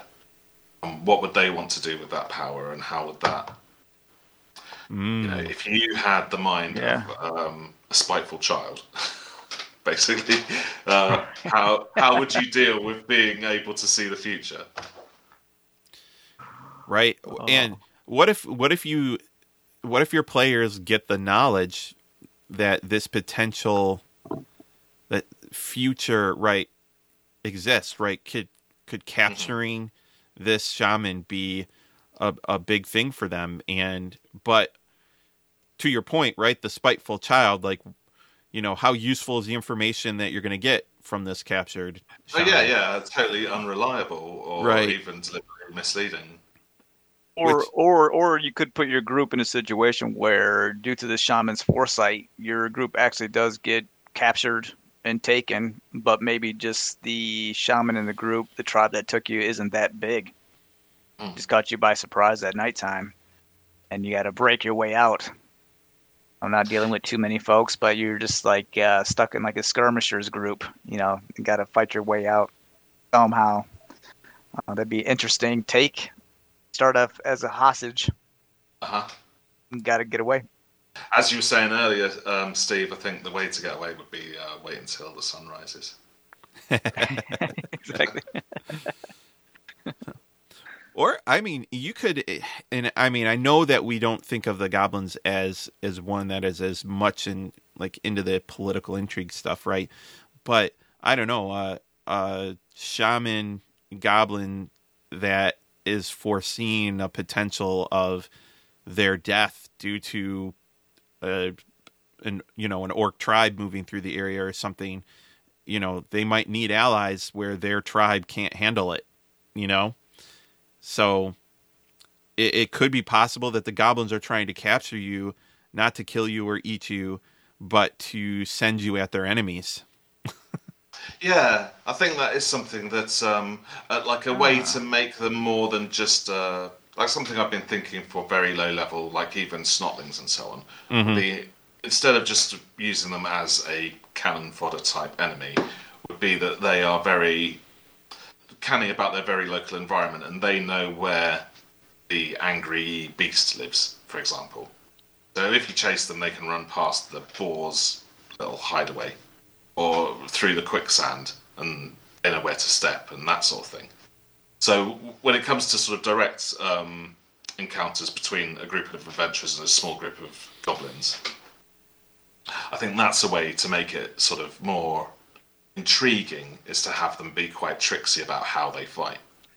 Yeah, I like that idea where you instead of ambushing or use an ambushing, but they're really not trying to kill you. They're just trying to make you run or go in a direction that they want. Where you meet maybe another tribe in the Drakenwald Forest that they want eliminated. Yes. Or at least, that's a good one. Their numbers down. And they might pounce on you afterwards, or I can or see even that just disappear now. Right, their job's done as soon as they've set you on their arrivals. I could see that where you have the spider riders with their arrows, right? All of a sudden, like, you could easily make it where your players end up lost in the woods, and every now and then a spider rider comes out of the trees, shoots a couple arrows at you, and then disappears, right? And they're, like you said, they're trying to herd, and then do the players pick up on that?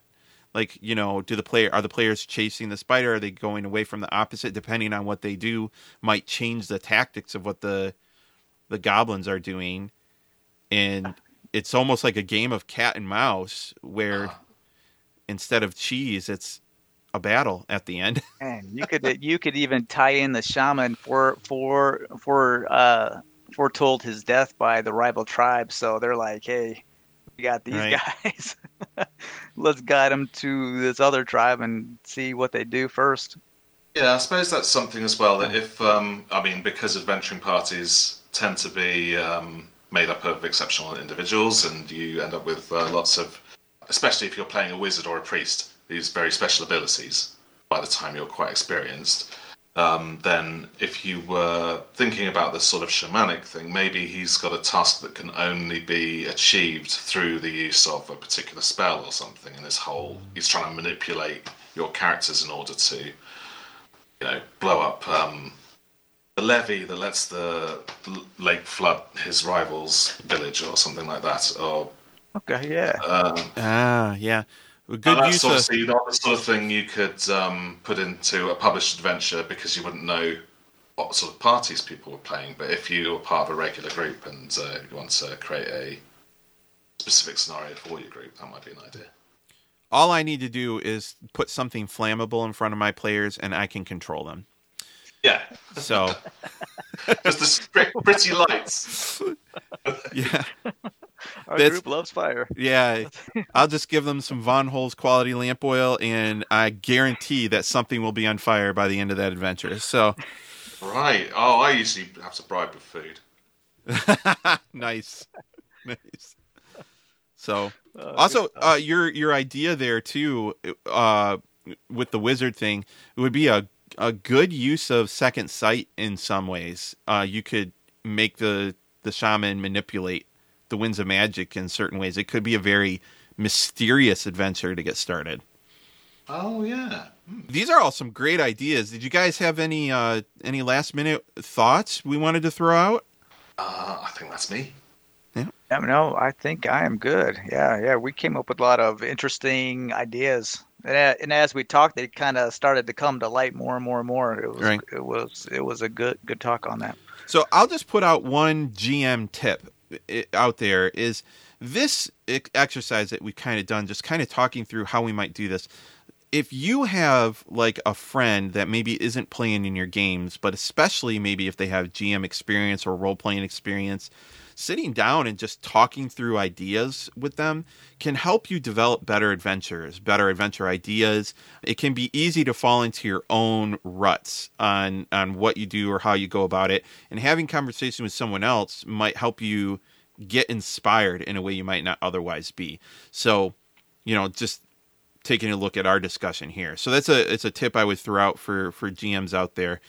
Another thing I would say too is just a kind of as a wrap up of this is, we've talked about Skaven and Goblins, how to include them in your game, how to make them more than just cannon fodder and mooks, different ideas that you can use, and a lot of these ideas and thoughts will come by knowing more about this. So, getting an idea of what that is. So there are a bunch of resources out there if you want to learn more about Skaven and Goblins. Steve, why don't you start taking us through some of those? Yeah, so a couple with the Goblins. Of course, there are the classic Warhammer Armies books, Orcs and Goblins. It's a great book. It's a great read. Of course, Wolfrock 4th edition, the Cluster Eye Tribe PDF. That's newly came out. It's a great read. That'll kind of get you in depth, kind of the tribal society. Yeah, and one thing I want to mention on that, we talked about this a little bit earlier, but that PDF has a way for you to make what you need.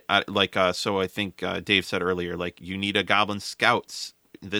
Here's how you apply. It gives you some easy to use rules to create stat blocks and get what you need. I need a shaman. I need a scout. I need this. It has all the pieces you need to kind of build it, which it's really cool. So I highly recommend if you're going to run, especially forest goblins, or even just goblins in general, that this is a great place to start for 4th edition, especially. I was just going to say the novel Skarsnik, if anyone can find that by Guy Haley, is a really good resource for goblins. So it's a bit difficult to find a copy these days, but it's well worth a read if you can get hold of one. Yeah, I've never read that one, but it's on my list. So, and another thing too, before we move on, Steve, I wanted to mention on the Warhammer Armies books, honestly, it doesn't have to be. So Warhammer Armies, they stopped at 8th edition, and some of those 8th edition books are all hardcover. They can be very expensive to go buy now, even on eBay or whatever. But you can get the paperback 7th, 6th, 5th edition books, and they have a lot of the same information in there. And so and they're not expensive at all. You can pick up some of those older army books for $5, $10 online.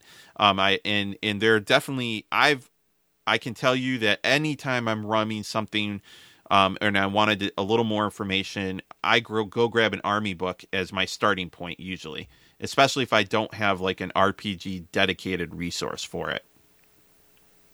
Absolutely. And what I was going to mention with the Cluster I Tribe PDF is that like you can like you well, like Lance was saying, you can basically create your own tribe. Yeah. For your own story based off that PDF, giving you examples from the basic forest goblin to the mounts, armor, so on and so forth.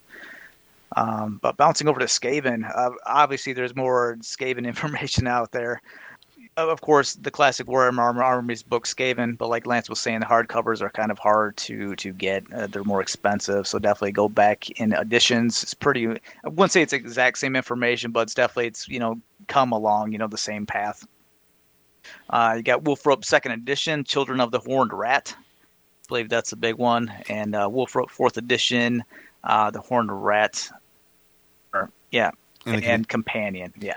One thing I want to mention, the 2nd edition book is available as a PDF that you can buy right now on DriveThruRPG from Cubicle 7. So it's I don't know how much it is. It's not very expensive. And if you're going to run a Skaven-based campaign, it is one that, for as cheap it is and all of the background information you get on Skaven, I highly recommend picking that up. And then, of course, if you're running a Skaven-based campaign in 4th edition, then the Horned Rat Companion is a must-buy. It has everything you need. Absolutely. It has weapons. It has profiles. It goes into depth about the different Skaven, about the different major clans, but a bunch of minor clans as well, so that you can kind of get feelings for them. There's great artwork in there for all of this, as always. But there's weapon special rules and stats, which you want to include a rattling gun. You want to include a warp fire thrower. I mean, those things are in there. You need to know the rules for like an assassin, blade or whatever. That's all in the companion. The Horned Rat book itself has lots of good Skaven information and lots of good Skaven inspiration for the adventure book. But if you just want stats and weapons, the vast majority of that is going to come from the companion. The companion would be where I go, but both are going to help you with getting great information about Skaven. Absolutely. And just, I guess, just general information, for both. You got the Wolfrope 2nd edition Old World Bestiary, the famous bestiary that you can always check out. Well, not always check out. I mean, you got to get it. Now, that one, I'm not sure if it's on DriveThruRPG. I mean, I actually have to do some digging for that one. Which one?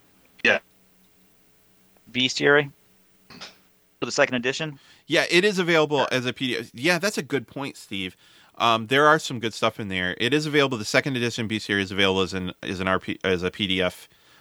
And honestly, I highly recommend that anyway. As a GM, if you're running any long-term campaign, if you're trying to, so 4th edition doesn't have its bestiary yet. But if you, the 4th edition bestiary, I don't know exactly what's going to be in there, right? So we know it's different. I don't know if we're going to have a breakdown of a bunch of different Skaven profiles and a bunch of different Goblin profiles. Some of the teases we've had, have things like unicorns and different beasts and stuff. So I definitely think we're going to have some cool stuff in there. I don't know what's going to be in there. But if it hasn't come out yet, and depending on what's in there, maybe the 4th edition bestiary is a better option for you. But you can pick up the 2nd edition bestiary for pretty cheap as a PDF. And it's one I recommend having anyway, because what if you want to do like treemen, or there's lots of different, monsters and things that exist in the Warhammer world that 4th edition hasn't had an opportunity yet to touch on. And so if you're looking for inspiration or want to try to work to get those statistics and kind of convert them to 4th edition, having that 2nd edition bestiary is a great starting point. Well said. Of course, Warhammer, there's lots of novels. I mean, if you want to have just examples of kind of parties kind of dealing with Skaven or Goblins. There's a Witch Hunter series, Gotrek and Felix. I mean, it just goes on and on and on. You got the end time books. There's just so much to read. There's honestly, you couldn't read them all. There's just a lot of books out there to get ideas. And of course, there's always new resource coming in the future. Like we said, the Imperial Zoo is going to be out here soon, and so on and so forth. For just creatures in the world. Yeah, there's just a lot of information that's out there. Dave, did you want to add anything on what might be? Definitely second you on Gotrek and Felix, because Skaven Slayer obviously did so much to establish a lot of the details about Skaven, and Bill King went on to do all the short stories in the third edition of the Skaven Army book that came out for the third and fourth editions of the Warhammer Fantasy Battle game.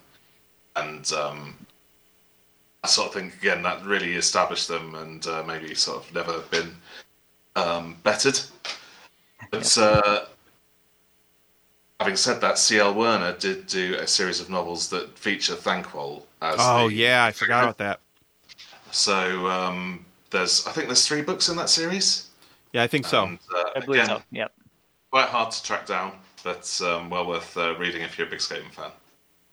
Oh, I forgot about those. I haven't read those, but they're on my list. I know they're up there. I've been going through all the dwarf omnibus and dwarf. I've been on a dwarf kick, but I don't have time to read like I did back in the day. So it's all these releases you keep doing, Dave. I have to read all those. Yeah, yeah. Well, need to keep up. That's right. That's right. So anything to add on what we've already talked about? I know you did a lot of writing for, in looking in for Horned Rat and Companion and stuff. I mean, the Companion to me seems like the go-to number one thing if you're going to be running Skaven. Although those first couple of chapters was, it was Podrick and I wrote them. So just the details about the social structure of the Skaven, and I mean, that was heavily cribbed from the Uniforms and Heraldry book. That's another book, I suppose, that's worth mentioning. So, yeah, the little Uniforms and Heraldry book, there's quite a lot of interesting Skaven information in there. I pray that Games Workshop re-releases those. They are so incredibly expensive, and they are so cool, and you can't get them as PDF, and I mean, not legally anyway. And so, I would so love to get my hand on a PDF. Not just that one, the Empire one as well. I've literally had them both in my hand, flipped through them, and said, "This is a cool book. I'm not going to spend the money on it now." And it's one of my biggest regrets, because I wish the number of times I wished that was on my shelf is so many. For books that are actually quite information light, there's a surprising amount of insight that you can get from them. And we've had quite a lot of fun with, say, if we go to part of the Empire, we can look at that page of the Uniforms and Heraldry of the Empire book and say, well, those are obviously all the major heraldic devices from that part of the Empire. So they must have associations with certain noble houses and so on. Mm-hmm. So putting those, so the imagery and the background together, those books are really helpful, actually. I always hope whenever we go to Gen Con and they have the auctions, I always hope that someone just doesn't know what they have. And you just magically find those older books. But well, hopefully, Dave, you'll get to come to Gen Con next year. Hopefully this pandemic will be done. Yeah. And, yes. Yeah. I've missed Gen Con. Me too. Oh, well, I've never been to America, so I would love to go to Gen Con next year. Would love to have you, man. Gen Con's a good time. Yeah, there's so much to do. I mean, like my daughter, she's 2. She whipped out my Gen Con 2019 book, and she's flipping through it. I'm like, I the book again. I flip through. I'm like, there's just so much that we didn't even touch on, Lance. Yeah, there's I know. So many things. Well, it's like this next time we're going for all 4 days, and we're getting a hotel right connected. That's nice. We're gonna. That'd be sweet. Yeah, we're spending some extra money this time. Though I will tell you before we kind of finish this all up, though, Dave, I did want to let you know one of our life goals for our company, Crimson Tower Studios, which owns the Old World Podcast, is for us to be able to make a trip to UKGE and actually go to the UK and see that, visit Warhammer World. We'd love to visit Cubicle 7 headquarters. You know, that's on our bucket list right now. Well, GE and Warhammer World you could probably go to in subsequent days because Nottingham and Birmingham are fairly close. Yeah. And then you'd have to pop over to Ireland to get to Cubicle 7. Oh, yeah. I'm a little worried. If I bring my wife to Ireland, she may never leave. So. Oh, right. Yeah. But yeah, no, it's on our bucket list. So we've never been to the UK, and so we got the same thing. We'd love to come over. All right, guys, so that's it for our main topic. But before we move on, we'd like to move to our new show segment that we had a ton of fun doing already. It's Roll That Party. So welcome back. And in this segment, we give you ideas for the craziest of party career combinations. We brainstorm how we might design backgrounds and storylines to make even the most crazy, mismatched, and incompatible characters come together to form a cohesive and interesting story that solidifies your group of unlikely adventurers. So one thing to note is that we're discussing this concept from the point of view that we are at session 0 or maybe even before. So we're coming together as players and a GM to build a meaningful background and a story to get your game started. While this brainstorming tactic may help you if you're struggling with incompatible character concepts partway through a campaign, it's probably going to be much more impactful to work on your character backgrounds and concepts as a group before the campaign starts. So just getting that caveat out of the way, Steve, why don't you tell us what are we working on in today's Roll That Party segment? In today's Roll That Party segment, we are going to look at the following 4 characters. This will be an interesting one. We got a human knight, halfling peddler, high elf noble, and who's going to be that random career? Dave, you told me you had this already. You want to roll us up a species and career? So for species, it's 36. So I'm a human. And for career, it's 45, which is a scout. Scout. So, so here's something we were going to throw in there. I don't know if you have a D4 or not, but do you have a D4 handy there? I can. Random number between 1 and 4. Yeah, random number. Give us a random number between 1 and 4. 4. Okay, and so our human is not a Reichlander, but a Nordlander. Oh. Nordlander Scout. All right. Okay. Look at that. So that's it was because people don't think about this, but now you have different varieties of human. You can actually argue that the halflings could have different clans that you could use too. All right, so let's get the party rolling here. See what I did there? I'm terrible. Human knight, high elf noble, halfling peddler, and a Nordland scout. Whew. Yeah. Peddler, knight. No, this is a tough one. I'm thinking for some reason the halfling peddler and the human knight are like a Gotrek and Felix type of deal. Like the halfling just happens to follow the human knight around and helps him in various ways. I'm thinking the human knight really has no loyalty. Maybe he's an outcast. That's why he's got the halfling peddler as a companion. Maybe the elf noble is... That's a tough one. Maybe okay. He's out and about. Maybe he doesn't have any money, no coin. He just needs some assistance on something, and we just happen to be at the same bar. So how about this? Here's an idea. How about the noble, the high elf noble, is potentially getting the knight and the scout are literally working for him to travel, to give him protection and a scout, as he's following the peddler around as part of some study that it wouldn't be a study, somehow I'm struggling to tie the peddler in, because you could easily see that the noble's traveling and needs a knight for protection and a scout to scout ahead. But the peddler, how do we tie that in? Maybe the peddler has information that the high elf noble needs, like he knows where maybe an artifact is or something that the noble actually came over for. Oh, so like maybe some sort of a treasure hunting group, maybe? Yeah, type of deal. Maybe the halfling only knows a little bit of the information. He's kind of like BSing some of the way.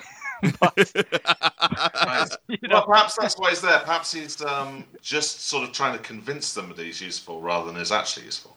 Yes. Oh, like the halfling Great Hunt, or what's it called? Not the Great Hunt. Oh yes, I know. I've also forgotten the term. Grand Tour. It's the Grand Tour. Yes. Of course it is. So, yes. So that's an idea. So that could cause some potential party conflict in the long term, but it could be a great way to. It depends on your players if they could handle the Grand Tour, like internally. But it could be fun, because I could easily see a Grand Tour ending up in all sorts of unlikely adventures that they didn't mean to. On the border between Sylvania and in the Moot, or oh man, this party is in the Moot then, and they've been convinced to take the tour. Yeah. So and then like the halfling is taking them on the tour, and the noble knight in scout are, that's part of the noble's retinue, if I'm saying that word right. Okay. Maybe.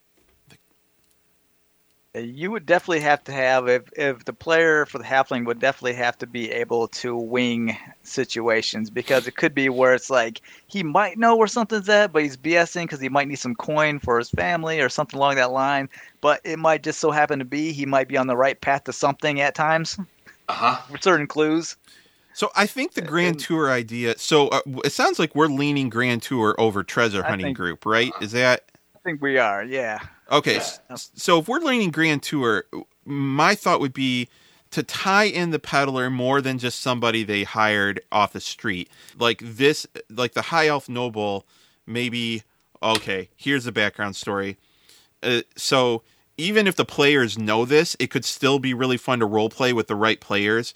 But the High Elf Noble, some other High Elf Noble that fell for the Grand Tour thing, like hook, line, and sinker, got totally taken, lost a ton of gold when he was visiting the Moot, and he's kind of a pseudo rival of this other noble, like somehow convinced him to come and go do the tour. And so like the halfling, it almost, so he is convinced his rival to go, and he's expecting the High Elf Noble, our High Elf Noble, to have a rotten time, because obviously right. Because I'm thinking though, as a GM, start me in the Moot on a Grand Tour, and I'll have you in the depths of Sylvania or the mountains, or down the river towards Nuln on some crazy adventure with no problem. So, are you saying that our halfling peddler doesn't have a very good sense of direction, maybe? Nah, Dave, well done. I love that. But it's somewhere northish. Yeah. Maybe the scouts going, is that north? And because it's a Grand Tour, anytime they come to town and ask for directions, all the other halflings play along, even though he's going in the complete wrong direction. Yes. It's just part of the habit of the culture, right? It's like, he's taking a Grand Tour. Yeah. Okay. So maybe he started thinking, what a good trick. And now he's in over his head. Way over his head. I'm just making it all up because I don't know where I am anymore. Definitely. You could take him out the Moot to wherever. Yep, right. That bleak castle in Sylvania. He's trying to sell them on that. No, that's a noble's cottage in Everland. We're heading deeper into Everland. We'll see more. You always get a friendly reception at Slosh Shona. I mean, before you know it, the group's on a barge somewhere. Yeah. Well, So okay, I think we got it, guys. I think our roll that party here. It's the Grand Tour. So one thing I would say is, as Old Worlders, this one can be fraught with a little bit of, you got to be careful when doing this. Anytime that you have one player character who is potentially, even in a pseudo way, working against other player characters, you can cause real life conflict. So you want to be very careful. You want to make sure you have the right players that could handle that kind of storyline, and be upfront. Even if the players themselves don't have to be blind to what's actually happening. Some of the best roleplay that I've had in my games have come when the players all know something, but their characters don't, but you roleplay to your character, and we made some great moments. So, but you always want to be careful whenever you put the potential for inter-party conflict into a game right at the start. I think what might be a little ray of light with this one, Lance, is that if the halfling peddler realizes he needs the other's help, right, it's like, I'm lost now. All about surviving. Right. Good stuff. And all you need is one situation where the halfling peddler provides for the party in a way that no one else could. They make some good roll or whatever, and now the party's more than just a noble hiring someone for the Grand Tour. It's become a true adventure at that point, and then all that stuff is less of an issue. And it would rely on a lot of GM quick thinking too, because this party might be going toward a goal, but who knows, the goal may change, or they might find something else, or there's so many variations, just to make it fun, going through certain events, that might lead them into a different, like, hey, we started looking for this, but we ended up here doing this, and we got this now. Yeah. And then who knows, second season can be going back to trying to find the original thing. Right. So what do you think their ultimate fates are then? Ultimate fates. I think ultimately the party ends up, they could end up actually, this is crazy. Maybe the ultimate fate is this noble tries to pass on the Grand Tour issue to another noble. Like pay it forward in a bad way. And so they all work together on, I could see an entire adventure being players all working together on a Grand Tour against somebody else that maybe they didn't like in a previous. I can also see, like, can you imagine, like, after the first adventure, all the characters probably know how terrible with directions the peddler is. But, I feel like in every town they stop in, the peddler's giving directions to people that are completely wrong, which could be adventure seeds constantly coming at you. Right. And you also got to think about the elf noble. Like, how smart is the elf noble? Like, can he tell directions? Or has he been like a pampered, spoiled noble that really never had to do anything for himself? Well, even if he is smart, he's a long way from home. Right. Right, and he probably doesn't want to let anyone else know that he fell for this, right? So, I was going to be much harsher. I was going to say they're all eaten by Vargeists.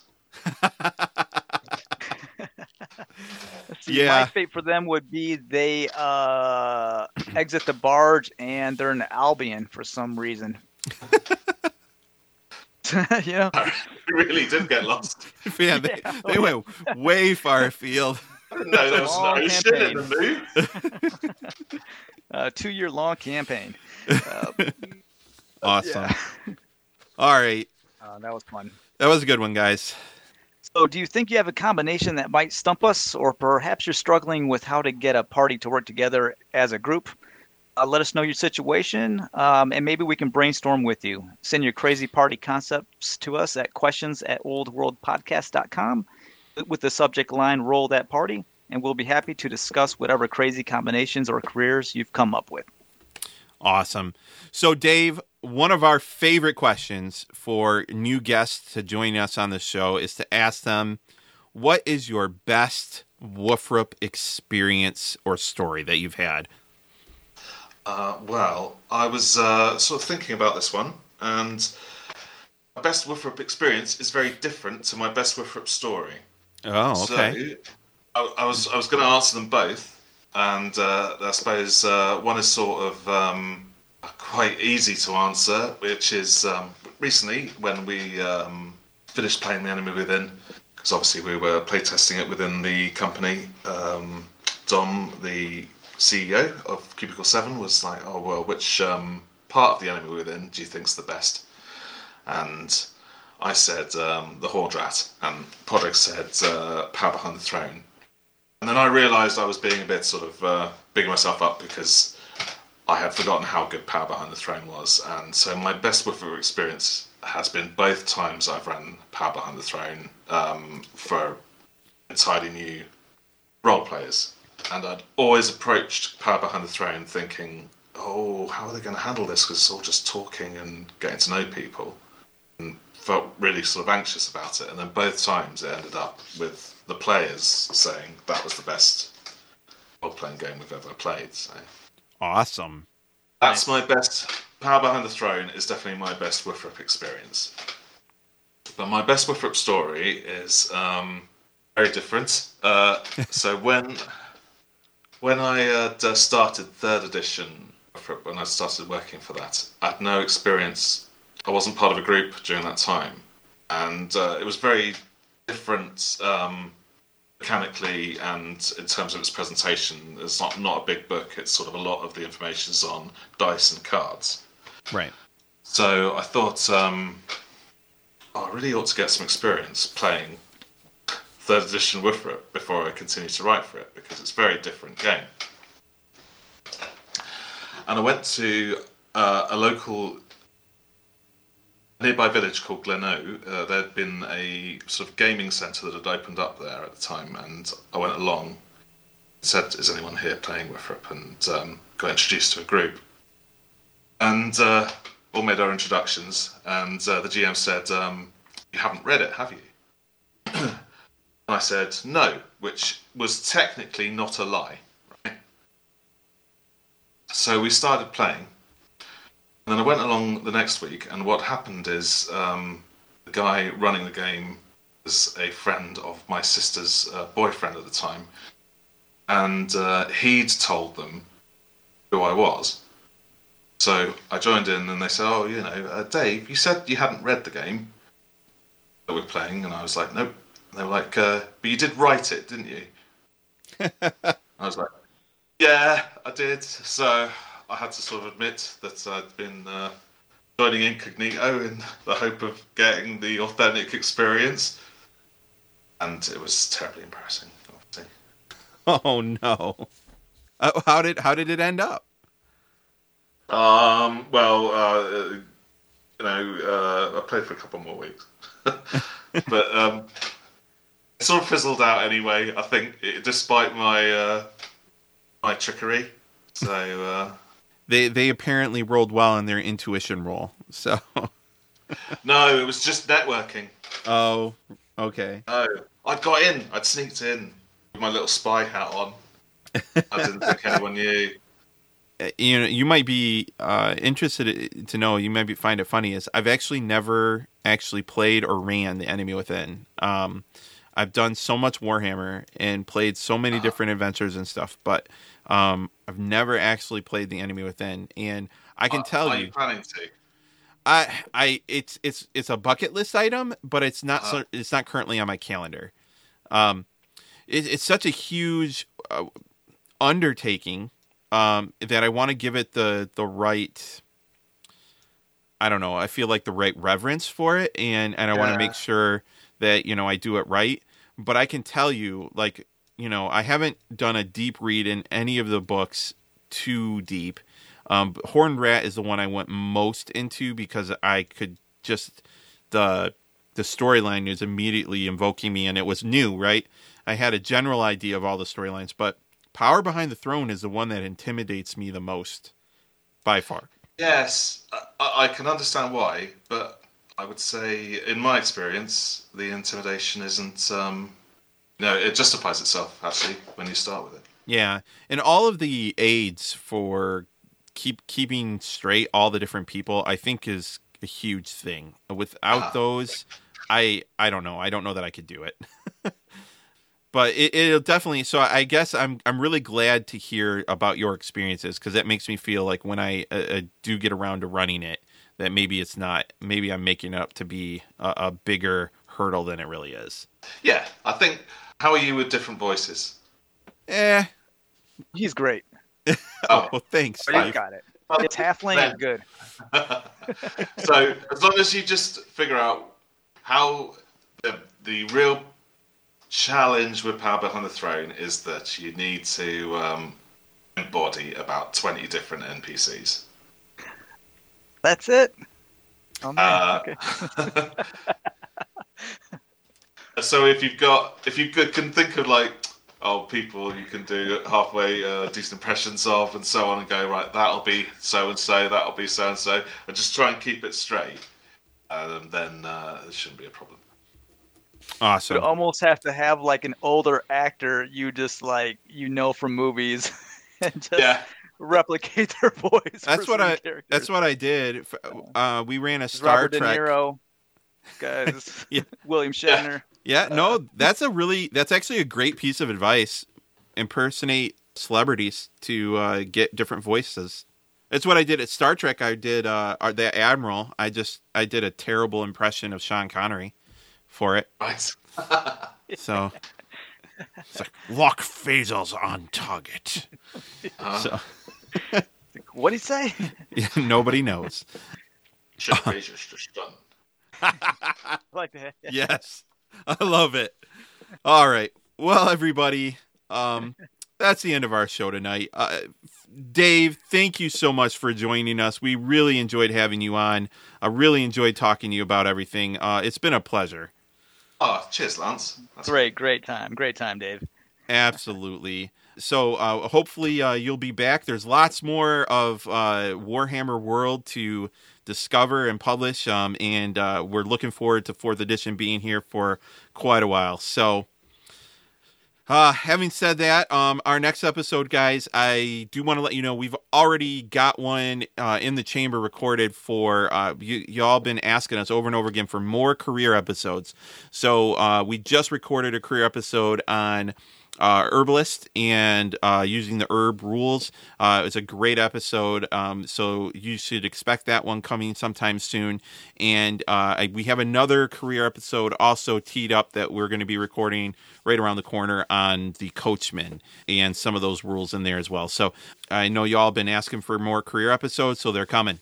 In addition, I know we keep saying this, we're eventually going to get to Altdorf. At this point, I'm not going to pretend I even know when it is, but we enjoyed that book quite a bit, and it's on the docket for us to talk about. So just be on the lookout, follow our social media, and we should be able to get that. So before we post our own social media, Dave, where can folks find you and reach out to you at? I think if they just get in touch with Cubicle 7 one way or another, they can get a hold of me. Awesome. And so Cubicle 7's Twitter. I do read the Ratcatchers Guild every day, but I don't often post there. Awesome. Yeah, that's a Discord server. We'll include a link to the Ratcatchers Guild in our show notes as well. And then, of course, Cubicle 7's Twitter and Facebook page will all be... Honestly, you can just Google Cubicle 7 and you're going to find all that stuff right away. So check those out. Well, intrepid listeners, keep in touch. Let us know your questions, feedback, and even show topic suggestions. You can contact us multiple ways by checking out our website at www.oldworldpodcast.com, Twitter at Old World Podcast, and of course Facebook at facebook.com/oldworldpodcast. And while you're checking us out on the various social interwebs, be sure to hop on over to our Patreon page and support us. If you like what we're doing and want to help out, become a patron. For only a couple dollars a month, you can help support the show and get some cool rewards too. Check us out at patreon.com/oldworldpodcast. Also, let us know what you think. Visit iTunes or your preferred podcast service and rate us. Every review helps us reach even more Warhammer fans. Awesome. All right. Well, this is Lance saying good night. And if a cloaked and hooded figure offers you a glowing stone as payment, just run away. This is Steve saying good night, and if it's green or furry, just watch out. This is Dave And thank you very much, Lance and Steve. That was great. This podcast and related website are completely unofficial and are not endorsed by Games Workshop Limited or Cubicle 7 Entertainment. It is intended for educational and informational purposes only. GW, Games Workshop, Warhammer, Warhammer Fantasy Roleplay, and all associated logos, illustrations, images, names, creatures, races, vehicles, locations, weapons, characters, and the distinctive likenesses thereof are registered trademarks of Games Workshop Limited, Cubicle 7 Entertainment, or their respective trademark or copyright holders. All original content of this podcast, including any audio or video information, is the intellectual property of the Old World Podcast and Crimson Tower Studios, LLC.